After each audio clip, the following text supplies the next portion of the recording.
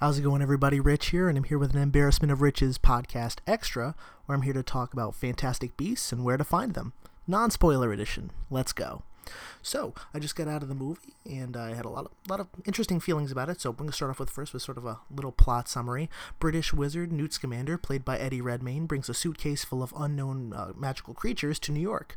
With help from his new no-mage friend, no-mage is sort of the American term for muggle, or non-magic user, for someone who doesn't really know a ton about the Harry Potter lore, Jacob Kowalski, he accidentally lets them loose. Newt attempts to capture all the creatures, while other New York wizards attempt to hide Wizarding World from the human world.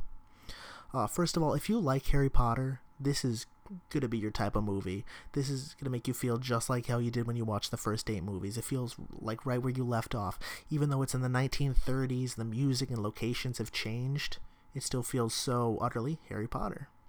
And I really loved a lot of the characters in this. Newt Scamander was a lovable character. His love for animals showed so much. It was really endearing, and you could definitely tell PETA loves Newt Scamander for what he does in this movie. Also, I loved the no-mage, the muggle, Jacob Kowalski. He was an endearing character, and he was always shocked when it was the first time seeing it.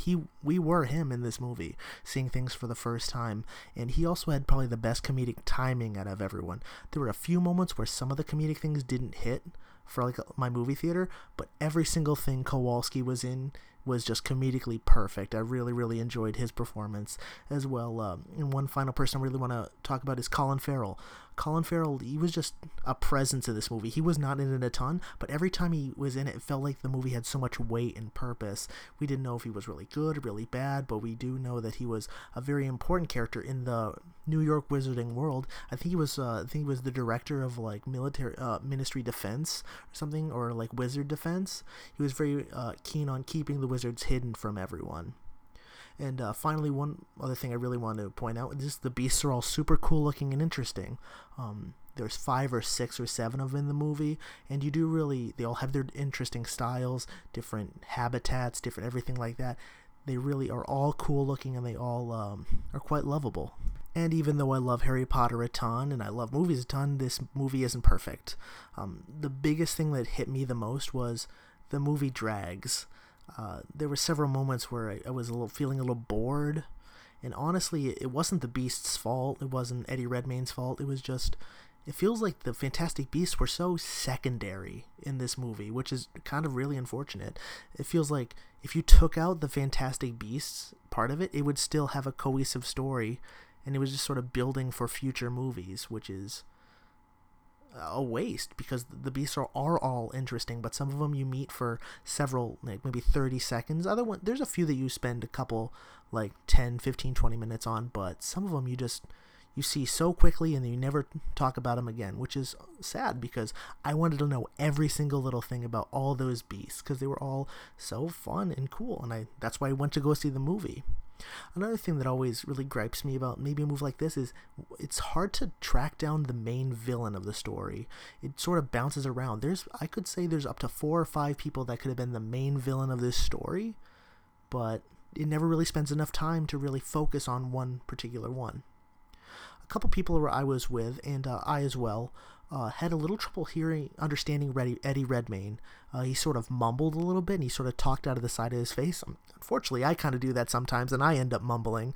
And so it was hard to sort of understand him at certain points, especially if he's the main character. We're getting important plot points and stuff from him.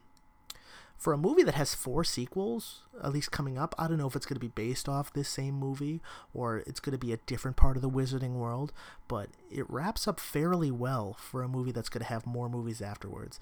Every single character has their sort of end point, which is very interesting, especially for a 2-hour movie. It had almost the Return of the King effect from Lord of the Rings, where you had an ending, an ending, an ending, an ending, so all the characters were resolved, which was really not really exciting for me. Especially that definitely did not help with the dragging. Definitely that helped me sort of get frustrated in the movie. But the last fourth of the movie was very CGI heavy, and not really good CGI. It was just a CGI fest and sort of very little development, and there was some random battles happening and stuff like that, but I won't get into many other spoilers.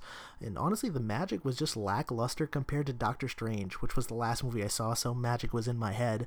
But, some of the effects and stuff, while I completely understand how they're completely based on the original Harry Potter movies, and it does a great job keeping the lore, it just wasn't as cool to me as the Doctor Strange ones. If I had to rate the movie, I did really enjoy this movie, and Harry Potter fans will of course love it. I'll give it a 7.5. Maybe from feeling generous, an 8, but I'm really solid at 7.5 out of 10. It is an enjoyable movie, and Harry Potter fans will love it. I just wanted more of the namesake. I wanted more of the Fantastic Beasts instead of more foreshadowing of other movies in the future. Well, thanks so much for listening, everybody. If you want to agree, disagree, tell me how much my review stinks, you can at me at Richard Rosansky on Twitter. Please feel free to like, share, subscribe, follow, heart, do whatever you need to do. And have a great rest of your night, folks.